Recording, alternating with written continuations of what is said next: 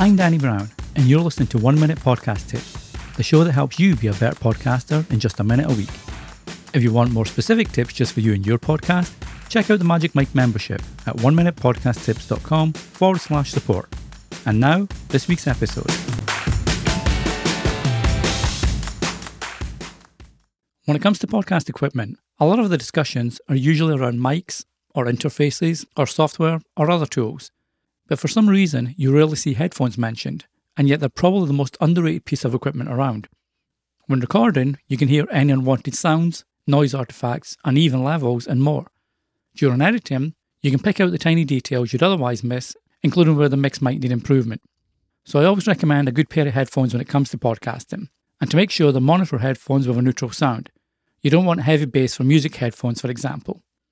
I use the Sony MDR7506, while the Sennheiser HD200 Pros are also really good. And I'll leave links to those in the show notes so you can check them out. So the next time you're looking at podcasting equipment, make sure headphones are at the top of the list. Until the next time, happy podcasting. Thanks for listening. If you enjoy 1 Minute Podcast Tips, be sure to share with your friends and other podcasters so they can enjoy it too. Until the next time, happy podcasting.